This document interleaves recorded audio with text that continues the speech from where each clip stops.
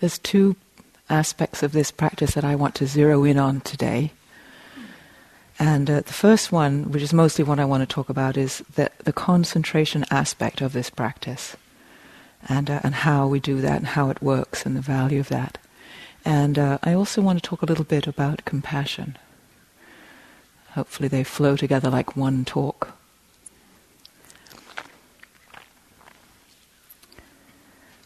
But before I begin either, I just want to say that, just to be clear, we use the word, these days we're all preferring to use the word friendliness for metta. The more typical for longer time translation is loving kindness. Lovely word. But the loving part can be a little loaded. And so I just want to make sure that you all really understand that there's a whole continuum of what the meaning of metta is.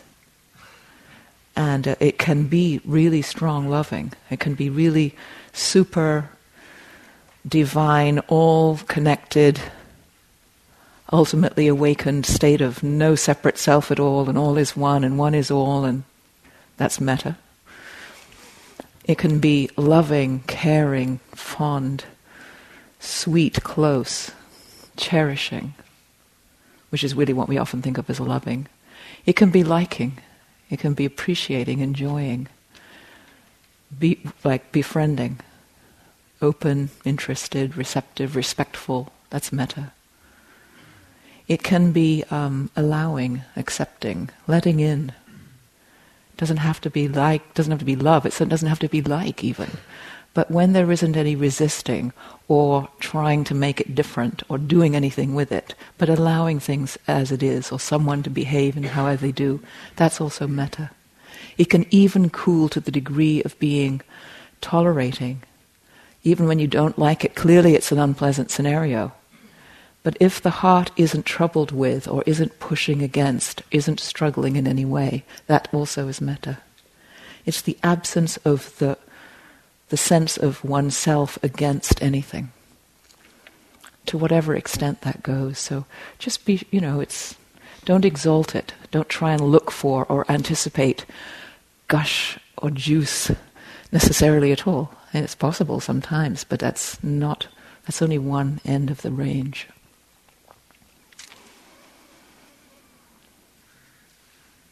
And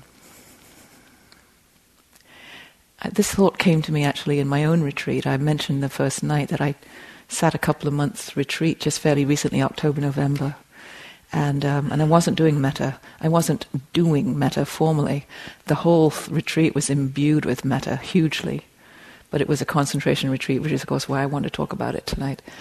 But somewhere in that retreat it wasn't near towards the end. Somewhere in there I was walking, and in walking, walking, being present, walking, meditative walking, and I realized I was having a bunch of fantasies. It was actually fairly near the beginning of the retreat. My mind was fantasizing, and I said to myself, I realized for myself, when the mind does that, when any mind does it, and this mind was doing it, it's actually doing metta for itself.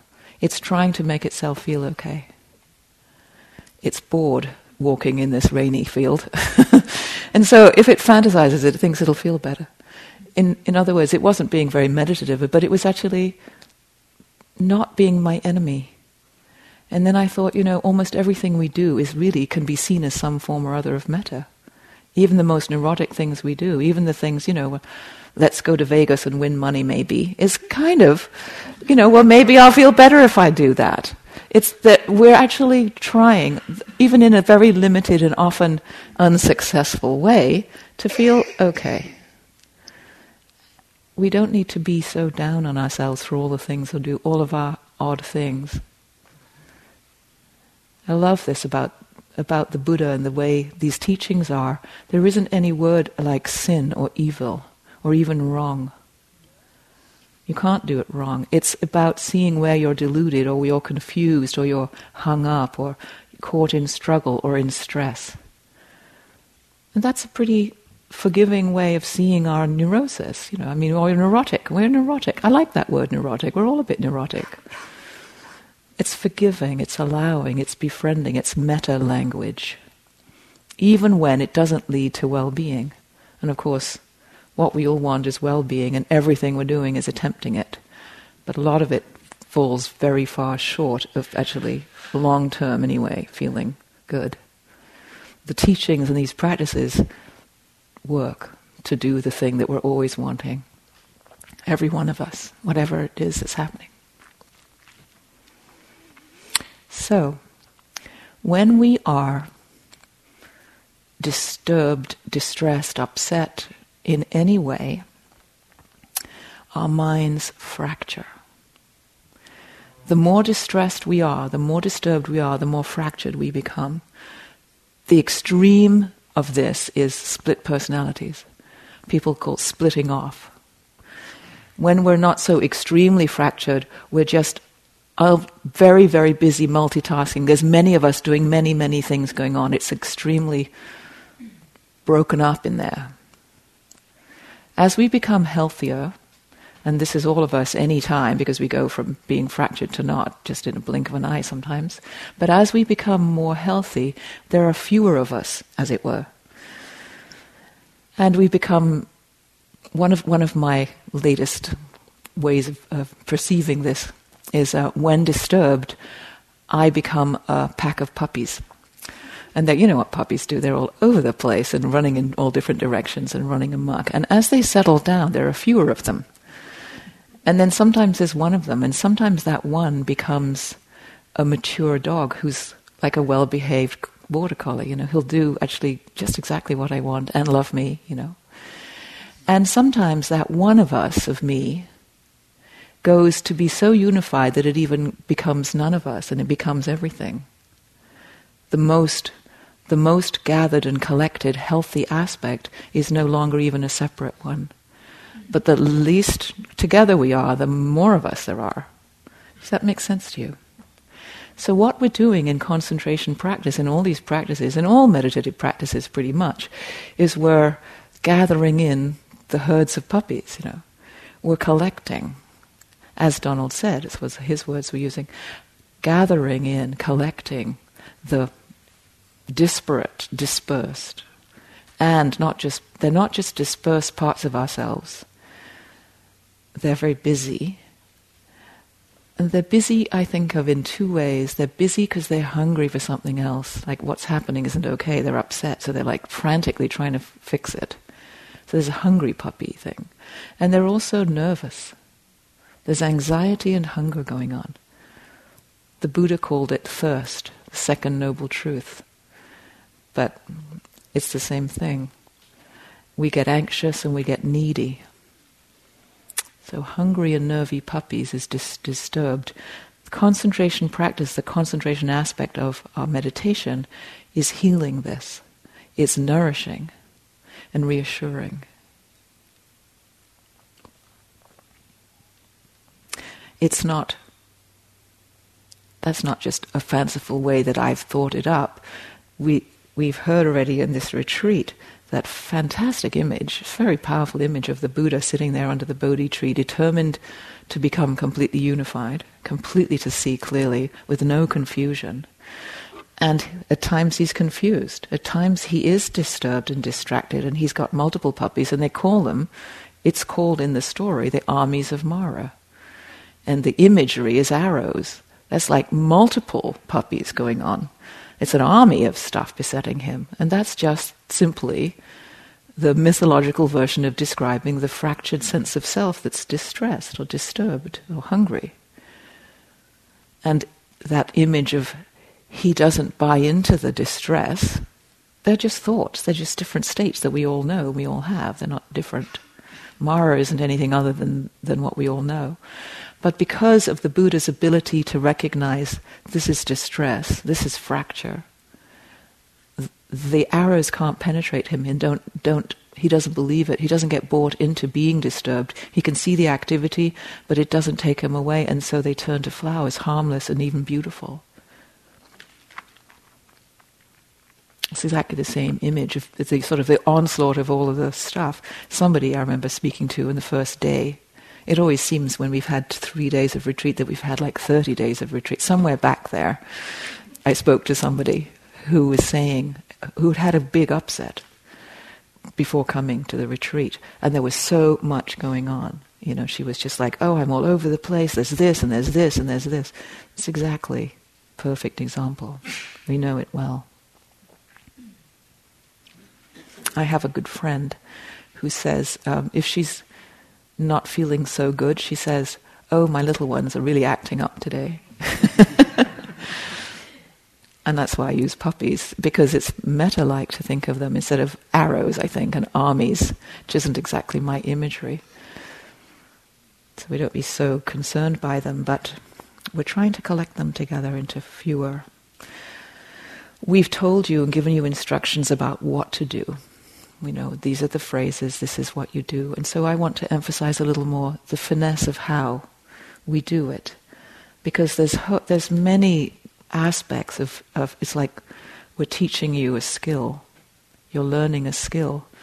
And so, as I've said to a few of you, and for some reason I've had for many years in my mind, when I think of skill, I think of violinists for some reason. I've never been close to violin playing, but I think of it as an supreme skill.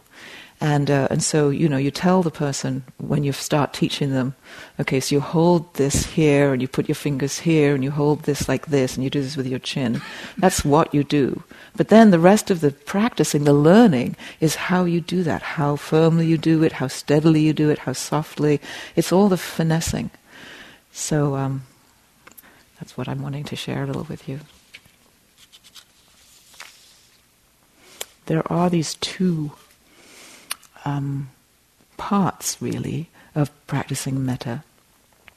One is the general friendliness, of which I've referred now about different ways. The attitude that isn't antagonistic, having puppies instead of arrows in your life. Just as a general feeling of friendliness. But there's also the specific doing, the phrases, the kinds of phrases, the meaning of them, the sort of the nuts and bolts parts, both. We can befriend situations in the world, and we do, and we want to. The more our practice establishes itself in us, vipassana practice as well as metta practice, the friendlier we find ourselves, the more easy our heart does become. Anyway, the actual doing part is the part that we can do like we can in retreat, like this, specifically and over, and particularly. And so I'm going to continue on with where Donald was beginning when he was talking about concentration, how our practice of concentration, what we learn in it is how much doing is required and how much being done by. Those weren't his words, those are mine. How much the letting it unfold is required. And this is an endless dance. It's a balancing all the time. When do we need to do a little more doing, and when can we back off and allow the unfolding? Trust the feelings to carry us. And it's an elegant place, a fine place. And that we can always be aware of being in this.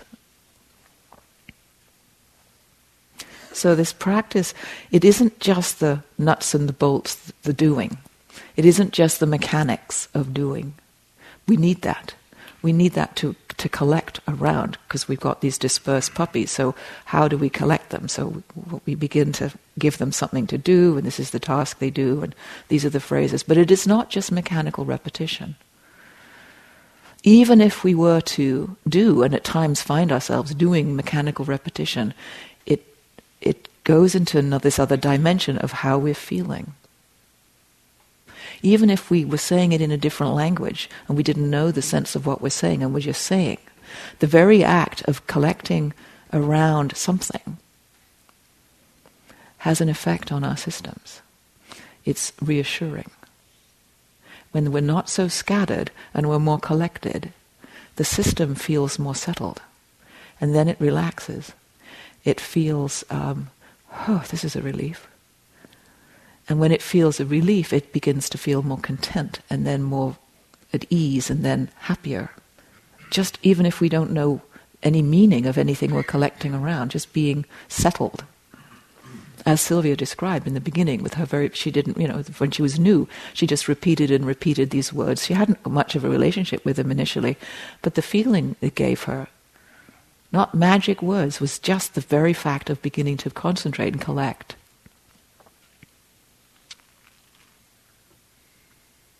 What I love about this practice is that it's way more than that. It has that effect by the repetition of anything. But because we're repeating the most beautiful wishes that we can all imagine, the actually finest states we would like to live in, that's what we're actually inviting and calling up. The power of the feeling of that comes along with it can be exquisite. So really as the mind gets more settled down, it rests in these lovely states that we're inviting. Just a resting, settled mind feels better than a fractured one. But when it rests in friendliness or in calm or in happiness or in beauty or whatever the beautiful things you're calling up, it's absolutely delicious. And when it can rest there and rest there and rest there for initially some minutes and eventually hours and eventually days and eventually weeks, what's going on actually is that our whole system's getting rewired. And it's all measured now. Computers and people with neuro gear on our heads can measure the fact that actually there's rewiring happening right in the very brain cells. Plastic brain cells growing different grooves. It's powerful.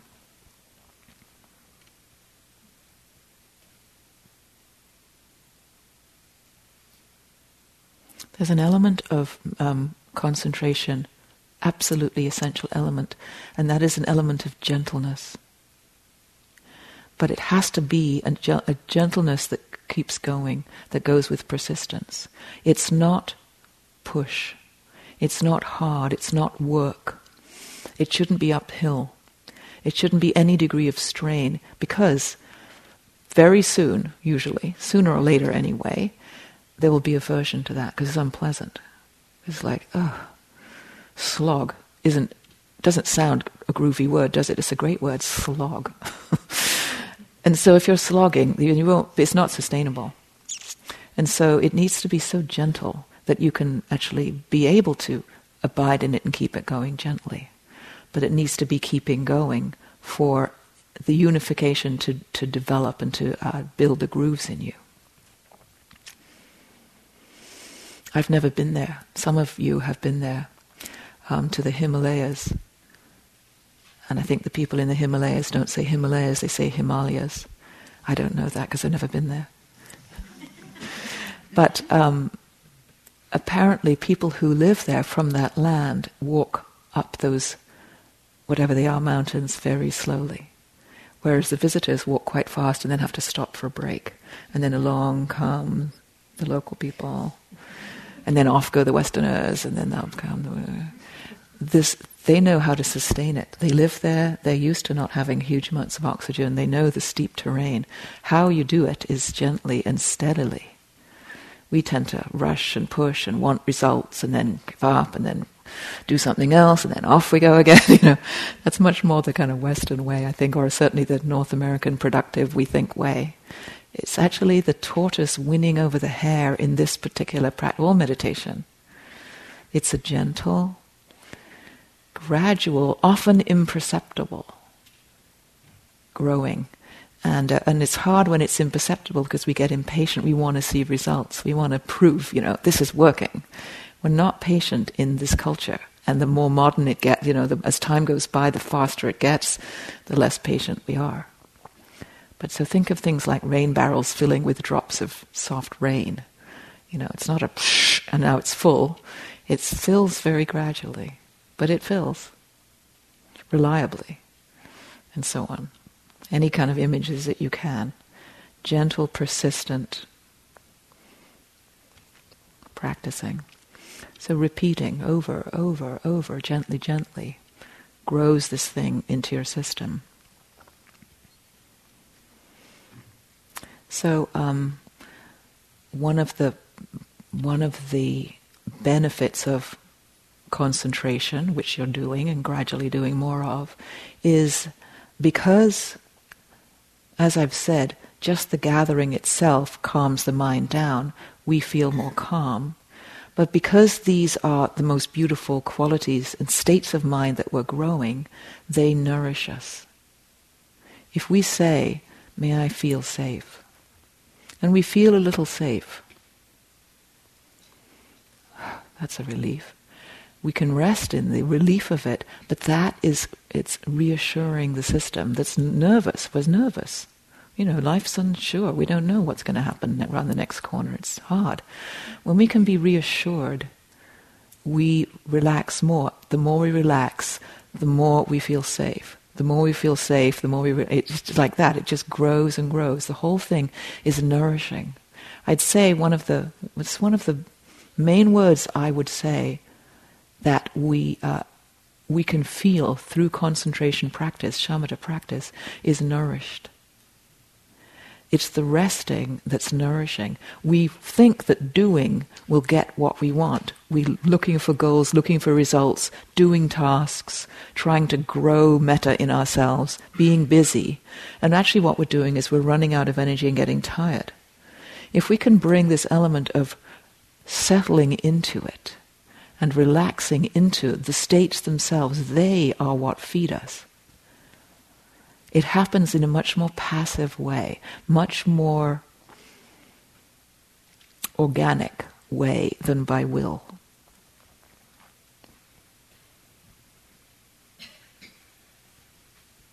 They're called the divine abidings. Divine meaning the beautiful states, the finest states we can experience as humans, and those states which those who are divine, those humans who are momentarily, mind you, in some expansive state. Very few human beings are permanently divine. There are a few. For many humans, they have great expansive moments and then they lose it over something or other. When we are, any of us, in a state of our greatest capacity, our greatest goodness, these states are there. They're natural there. As we abide, it means sinking into, it means resting in. It's a restful thing. And this may sound a little different because, especially for the new people who have not been on a metta retreat before, we've just bombarded you with a huge amount of stuff to do. And different ways and different words and different flavors. As Larry said the other night, I loved it when he said that. He said, you're going to hear all these different styles because they're our experience. Each one of us, we have our own ways. And as I said in the beginning, it's like an art. We're all very different. The way we process information, our tendencies, the ways our minds are wired. And so there's different ways to access it. It's an art form. And you're going to hear our different ways. But nevertheless, for you, what your practice needs to be for it to develop this concentrated aspect, not just the general feeling of it, but the benefit that you can get by being in a retreat and being settled in it, abiding in it.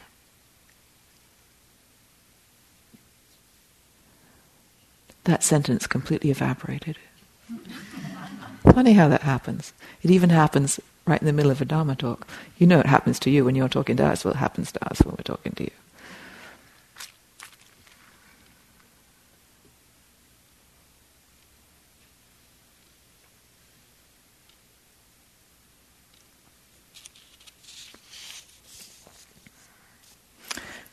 Some of you know the two words that we are used in the Pali language, the teachings of the Buddha, related to practice, training, vitakka and vichara. Yeah, some people of you know those two words. Often translated as connecting and sustaining. Used a lot in Vipassana training to connect the mind with the object of what you're aware of, and then to sustain your attention there. When it comes to metta, it's inviting the state by saying your phrase, which is an invitation, and then dwelling in it. Dwelling. I love the word abiding. So there's a settling, there's a sinking into it.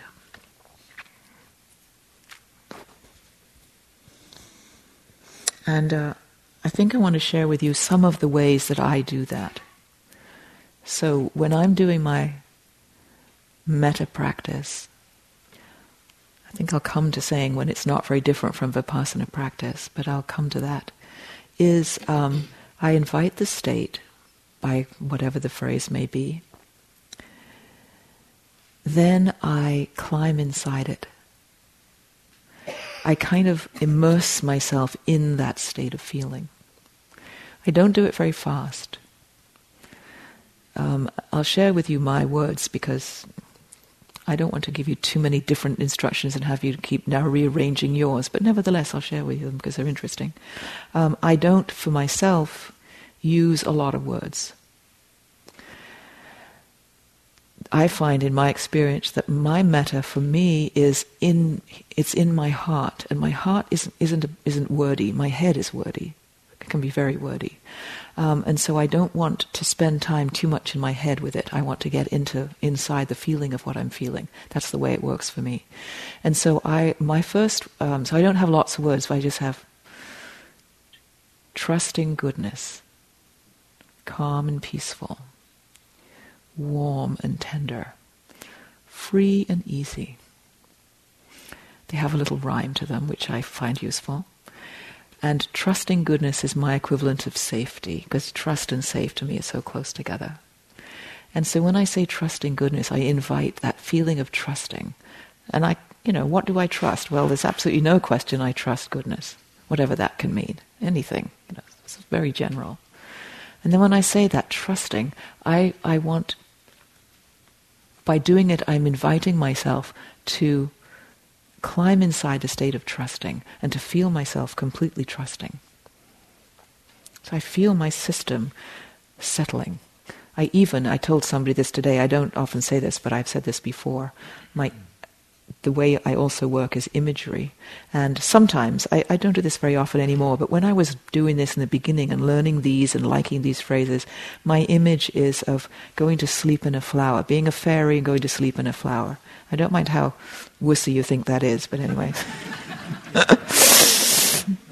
Happiness for me as a child was not in the family home, it was in the garden. And so it had flower fairies that were my friends. And so trusting goodness is a settling down. It's a pink poppy, actually, if you care. Calm and peaceful. When I say calm and peaceful, I then imagine my whole system being so calm and peaceful that I can sort of root myself into the earth or merge into the earth. So it's a kind of very downwards, grounded settledness. It's very, very stilling. Warm and tender is this. It's the heart itself, and it's in opening to beings and allowing them in and allowing me out. And it's delicate and soft, and sometimes more tentative. But it feels an opening in this way. And then the last one I say, free and easy, with the classic phrase of living with ease. And it's a sense of being very light, being open right to the universe. Like the sky, the cosmos, and me not being separate from it. So it's got this openness and lightness. So it's got both the steadiness of the earth and the lightness of space, and the warmth of connection, and the being safe, the resting. And those words, those states for me, are abidings. Like my system can settle there. And so the calm that comes from concentration is in that kind of imagery and experience for me. So we say the words, we say the blessings, the meaning of the blessings starts seeping in. But can we abide in the feeling of that, the meaning of that? And we're invited to abide. Divine abidings. So it doesn't have to be busy. You can't rest and be busy. So what the invitation is, even when you're new and learning how to play your violin and you're thinking of your feet and your breath and your fingers and the whole angle of everything, and I'm sure it must be incredibly busy, I'm wanting to encourage you to trust the simplicity of the practice and to allow the meaning of each blessing to be a thing that can hold you,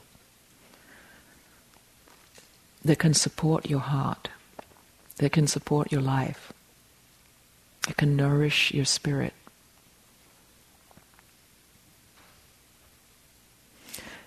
Another way of helping with this calming is that even though our tendency is to be productive and our tendency is to get things and to build things and make things and do things, projects and everything, and the project of being a good metta meditator, it's actually the opposite. All of our meditation, all in the Buddha's teachings are actually undoings, not doings. They're letting goes, not collectings. And so when you think of it like that, you think of safety. When you say, may I feel safe? Safety itself isn't really something so much as it's an absence of anything to worry about. There is no one breathing down your neck. There is no threat lurking around the neighborhood. There is no one going to whistle in and whisk your shawl away. There isn't anything to guard against. In the absence of threat, the absence of disturbance or worry, we are safe. We just are safe. We're naturally safe until something disturbs the safety. So it's not getting safety, it's just not worrying about disturbance. So it's a kind of letting go. The same with calm and peaceful. When you undisturb the situation, it settles down. When you stop shaking the water, it goes still. When you stop blowing on the lake, it becomes tranquil. When the activity is removed, the anxiety, the busyness is removed, what's left is peace, is calm. Is when you've had a good meal, you're hungry, you need something, you want this, you need a bit of this, a little more Angivita yeast on the salad. And then you eat the meal, and then you're satiated and you're satisfied. And then what you feel is content. It isn't a thing you feel, it's the absence of needing anything. You can rest in that feeling. When it's friendly, the heart of this teaching, when you're with a really good friend, really you're not going through anything. You're not going through pride, you're not going through showing off, you're not proving anything, you're not worried about judgment, you're not impressing, you're not bored. You totally care about your dear friend. You're completely interested, with no guard. You're not doing anything. It's the most natural undoing state, friendly. Warm. It's how we are when we're not troubled. And of course living with ease is exactly that. It's like the ease of well-being when there isn't anything that's a problem, no grit. So think of your metta practice not so much as a thing you're trying to get, but letting go of what's in the way, of these natural, simple states to rest in.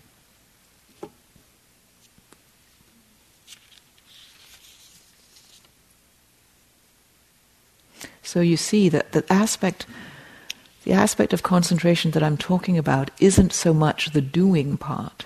I'm emphasizing the being part, which is where we can move. Initially we have to do. We have to collect puppies. We have to gather them in, focus them, and give them tasks, and that's necessary. If we just rest with a crazy bunch of puppies, we're totally gone all over the place. There's no settling down. So we focus and we direct. We do the doing, the building blocks, the phrases, the repetition, the different muses, different categories. And then we begin to settle into it, rest in it. When you think of the sutta, the Buddha's words on loving kindness, get them out here.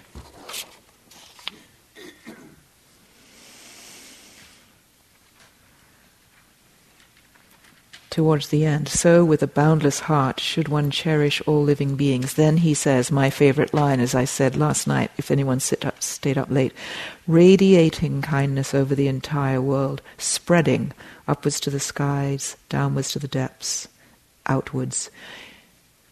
One should sustain this recollection. There's a steady quietness. You're not doing it. You're not sending blessings over the world. They're radiating. It's passive heating. A radiant heater is not a fan blowing hot air. It's just being warm, and so it radiates much more passively. So you need to be abiding in a state of friendliness, and it can't but radiate. It's not so active as you initially think. Nothing is. We make it busy. We believe in busyness. We think that's the way. Some of the words that are used around this practice are pervade. It's a very gentle, expanding, non-doing word. Pervade, suffuse, infuse. They're all passive words, aren't they? They're not active, busy words. Radiate. And so metta is not a task. And I really do encourage you to be ingenious about your own ways. Not complicated. Don't try whole new systems. But trust that your own instincts will guide you. When this feels reassuring, or this feels nourishing, or this feels friendly, this way, do that.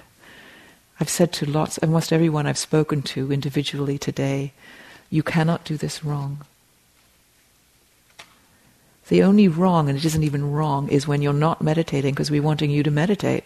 Meditating means being. Meditate actually means standing in the middle of this moment. That's Sylvia's beautiful phrase, may I meet this moment fully.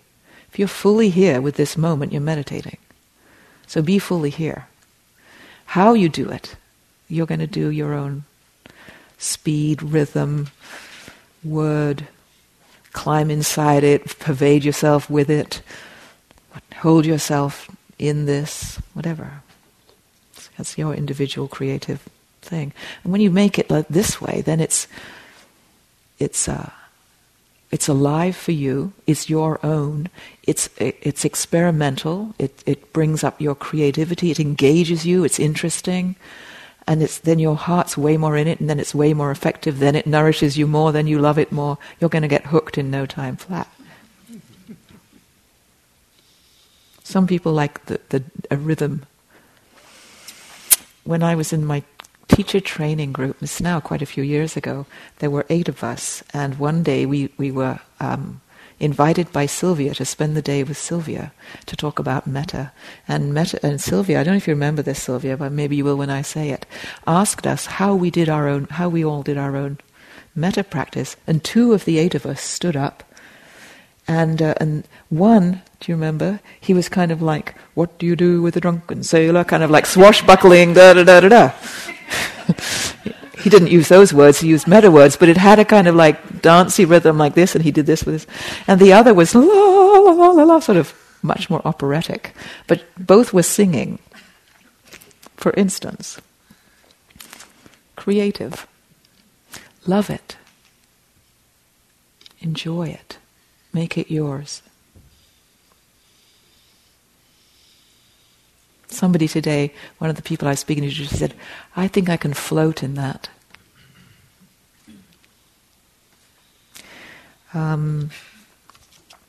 Expansiveness. The Buddha says this many times if you read the sutras, "My heart is grown wide with loving kindness." It's a big thing, because as soon as we're tender towards somebody, we're bigger than ourselves. When we're concerned about ourselves, there isn't room for anyone because we're small. As we begin to be able to open, it's an expansion. That act is expansive. And we can't do that because we're so tender and nervous unless we feel safe, unless we feel nourished. So those beautiful states that we're inviting allow the opening. And the more we do it, the more open we get, the bigger we feel, the broader our awareness, spreading over the entire world. We feel that. We feel we grow with this practice. I'm sure you're going to find this yourself. May there be lots of room in my friendly heart. I want to talk just a bit about muses, about categories. I just want to put my word in here about these categories. For me, even the word category doesn't fit with my heart. I think categories of lists of things. I don't think of people that way particularly. I use the word muse. I always think of Shakespeare in Love, that movie, with, who were the actors? Fiennes, and what was the woman? That's right, Paltrow. And she was his muse. Because of his love for her and then his loss of her, how his emotion is so brought up, and then out can come all his beautiful creative energy. So we use our categories, we use these beings, these muses, to help us get in touch with our caring, our tenderness, our warmth, or our wishing for them to have these beautiful experiences. We're using them. It isn't about them. It doesn't matter who they are. So it doesn't matter if your benefactor is your puppy. It's actually a muse to help evoke access for your heart to these states. I want to say a word about benefactor. Benefactor comes from the Latin. When I was at my boarding school in England, we learned Latin. And when I thought about this, it's the funniest thing. I thought, the very first verb we learned was amo, amas, amat. Amamus, amatis, amant, which means I love, you love, etc. Except that our teacher was I was a young kid, old, white-haired, very bored New Zealand large woman who'd say, amo, amas, amat, amamus, amatis, amant. And then we would say, Latin is a language as dead could be. First it killed my teacher, now it's killing me. We thought she was really dead. She had no, amo had no feeling of I love at all. Dead. But what I have found is, having learned Latin for a few years, I love words in the English language. It's really been I'm so glad I learned Latin, however much I didn't think I was learning anything. Benefactor. Bene is well or good. Factor is to make. So your benefactor is any being who makes you feel good or well or whole. Anyone. I couldn't do benefactor. My idea of benefactor, when I first learned it, was a big, wise, helpful elder kind of person. That's pretty typical. But I didn't have one. And so I couldn't stand it. I just felt so bereft. I felt poor me. I was hopeless. It was years later that I discovered that my son was then 16. I first actually began to let Metta in. 15 years I would hear Metta at Vipassana retreats in the afternoons. I couldn't stand it. I just felt inadequate. I felt like, no way, my heart's made of stone. My son was 16 when I began to practice Metta genuinely, and what I was able to do was pretend that he was 2 or 3. And a 2-year-old little boy, your own, no problem. And I realized that my benefactor wasn't the benefactor by being this big, he was benefiting me because he allowed me to be loving. The most loving I'd ever been with anyone. The best loving you can do. And so he was, of course, my benefactor. So I began to become more flexible about how I thought this was supposed to work.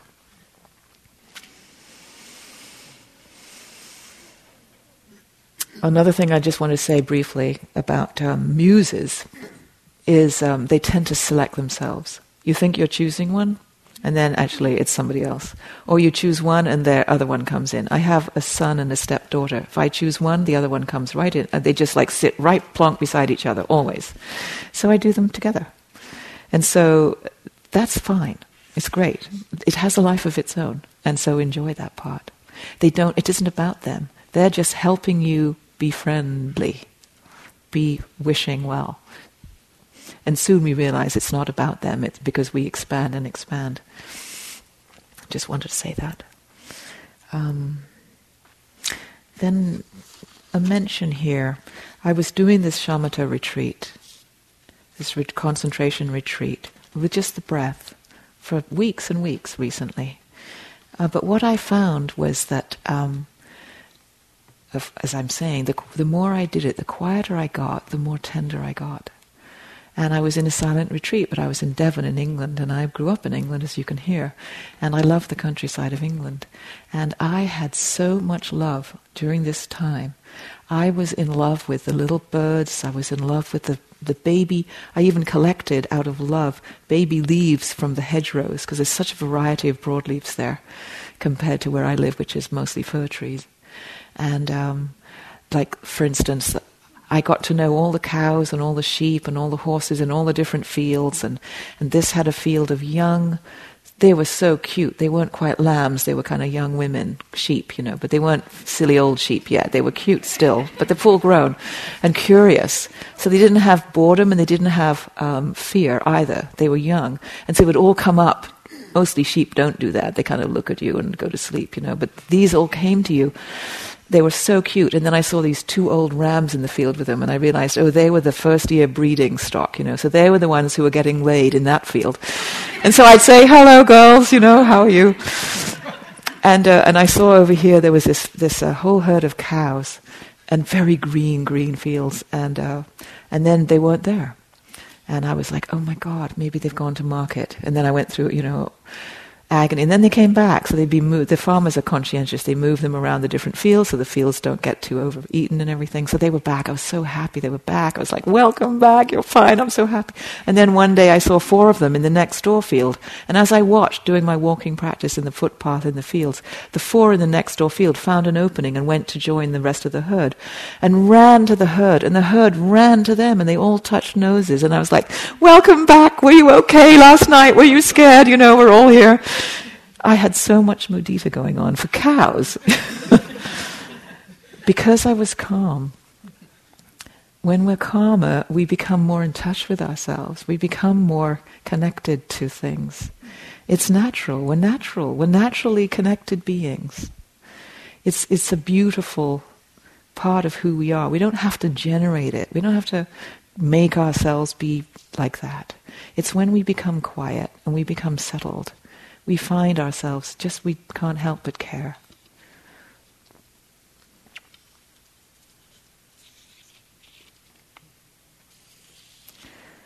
And then what happens, of course, is when we care for all of it. We care for the 10,000 joys and the beautiful things and the greetings of the cows. But we also care for the sorrows and the difficulties. And if we become more tender, we don't just become tender for the fun, we become tender for the pain. And it's completely inevitable. And as we do this practice, and lots of you already have said, we become more in touch with how we're feeling, and how we're feeling sometimes is sad, or sometimes is afraid, sometimes is really hurt, grieving, some of us. And that's going to be part of the journey. So you can't select out certain things that you feel. So this brings me to compassion. So I will talk a few minutes about this. Compassion, like as I've just described, the metta isn't a doing, it's a not doing. Meaning when there is some kind of upset or struggle in your heart, the tendency, untrained, is to do something about that. That's not okay. What can we do? How can we deal with that? How can we figure it out so that it will not do it again? Or how can we get rid of it, or antidote it, or put it on somebody else, or even just try and explain it away? It makes us want to do something because it's unpleasant.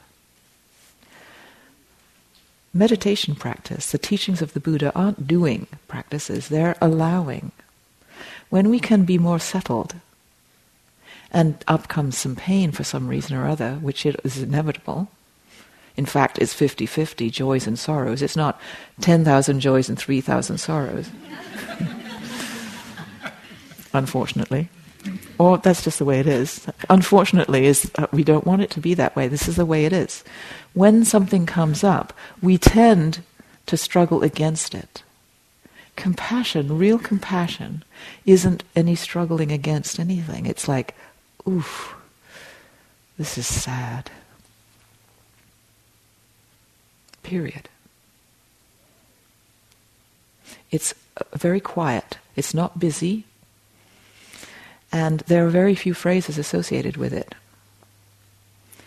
A phrase would be, may you have ease in the midst of this struggle. or this is hard,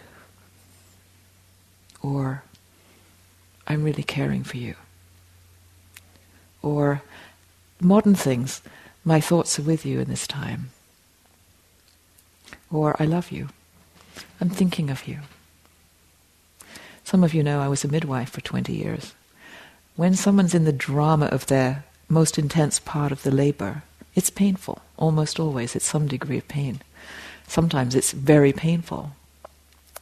And the midwife's role then isn't to say, oh, if you do this, it'll feel better, or I know this is a problem. Let's see if we can get some drugs here. The midwife's role is to say, yes, that's really painful, isn't it? That's some of the most painful stuff you're going to feel. Is to say yes, and it's okay. Is to hold steady while allowing the 10,000 sorrows to be there, or even one sorrow to be there. It's making a warm space. One of the lines I'll never forget when I first read it many years ago was Stephen Levine in Gradual Awakening. I think it was like 1973 he wrote that book. Noah's father, if anybody knows Noah, he said, float your pain in an ocean of mercy. Ocean, big, that's metta, big, big, big, tender. But don't try and do anything with it, float it. So compassion is that. Meeting the difficulty with this tender, big, oh, this is hard. What we do, because we are afraid of it, is we do all the things we can to try and fix it. And the Buddha calls that a double dart. The first dart is whatever it is that's painful. The second dart is, oh, this is awful, I've got to get rid of it. What will this mean? Maybe I'm never going to be able to. And all of the, we add, and we therefore, we don't just maximize, we inflate the problem. We turn it into an enormous thing. It itself is bad enough, whatever it is. But actually, we can accommodate. That's what tolerating means. It doesn't mean just putting up with. It means making space for. That's friendly. This is how it is. I'm in grief right now. This is sad. And when we can do that, there's something sweet. The sweet is that there's no conflict. It's sad and it's grieving is painful, but grieving can be a sweet kind of pain because we're not struggling against anything. It can be so with any of the 10,000 sorrows. So compassion is that. When Larry was talking the other night, he was talking about the near opposite of things. The far opposites, the near opposites. The teachings of the Buddha are these Brahmaviharas. Friendliness, compassion, karuna, appreciative joy, mudita, and equanimity, upekkha. You, of course, recognize the names of where you're living. You're in these states. We're trying to help you really abide in them. And he has this great teaching that Larry was referring to. There are the opposites of those states, complete opposites, far opposites. Love, of course, is hate, ill will, and so on. I won't go through them all, I haven't time. But there are these nearly ones. Larry was using the word near opposite, and I asked him about it, because the more common translation is near enemy. And Larry said, I just don't like the word enemy. And so I used the word opposite. So it made me think about this. So I'm not using near anything, I'm just saying nearly love is love and wanting with it. Mostly when we love something, we want it, and we want it to stay nice. And we want them to stay good and to behave in certain ways. There's a lot of, a lot of expectation we put on them. So that's nearly loving in metta. It's nearly friendly, but not really.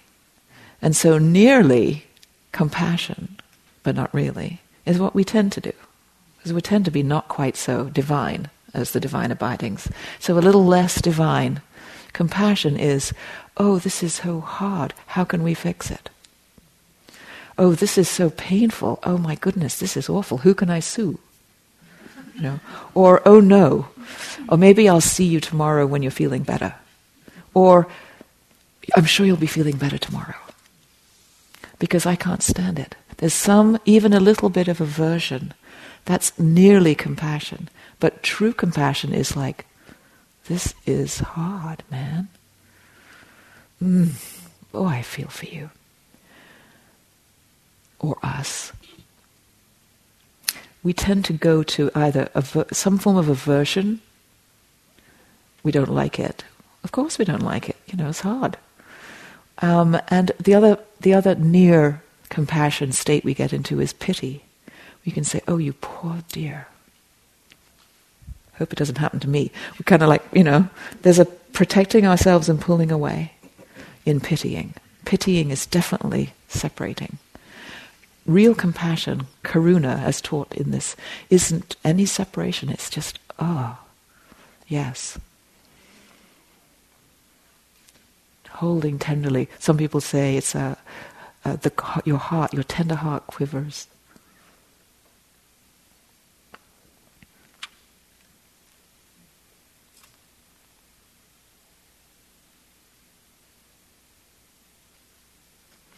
I'm just going to finish because we need to finish because we have to do our supper thing. So I'm just going to say one other little thing. I love talking about joy. And Larry's talking about joy this retreat, so I've restrained myself completely from talking too much about joy, other than happy cows.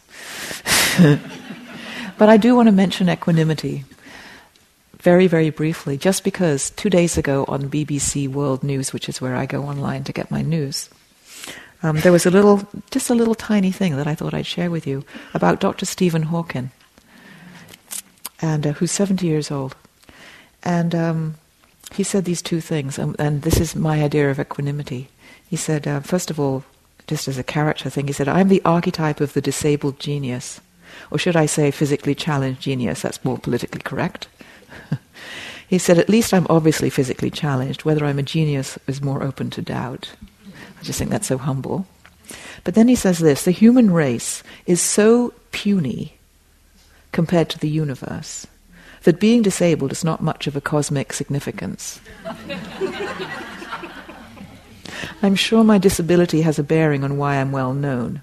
People are fascinated by the contrast between my very limited physical powers and the vast nature of the universe I deal with. Vast nature of the universe. Metta grows us wide. It's not about the detail, the word, the muse, your current whatever. It's this big resting in the divine states, which are all here when we get out of the way. So let yourself clear yourselves out of all of the puppies and settle down and abide in the meaning of these words you're wishing yourself and you're wishing each other and you're wishing your muses, because they're so divine. In other words, relish your life. Feast on your life. Thank you.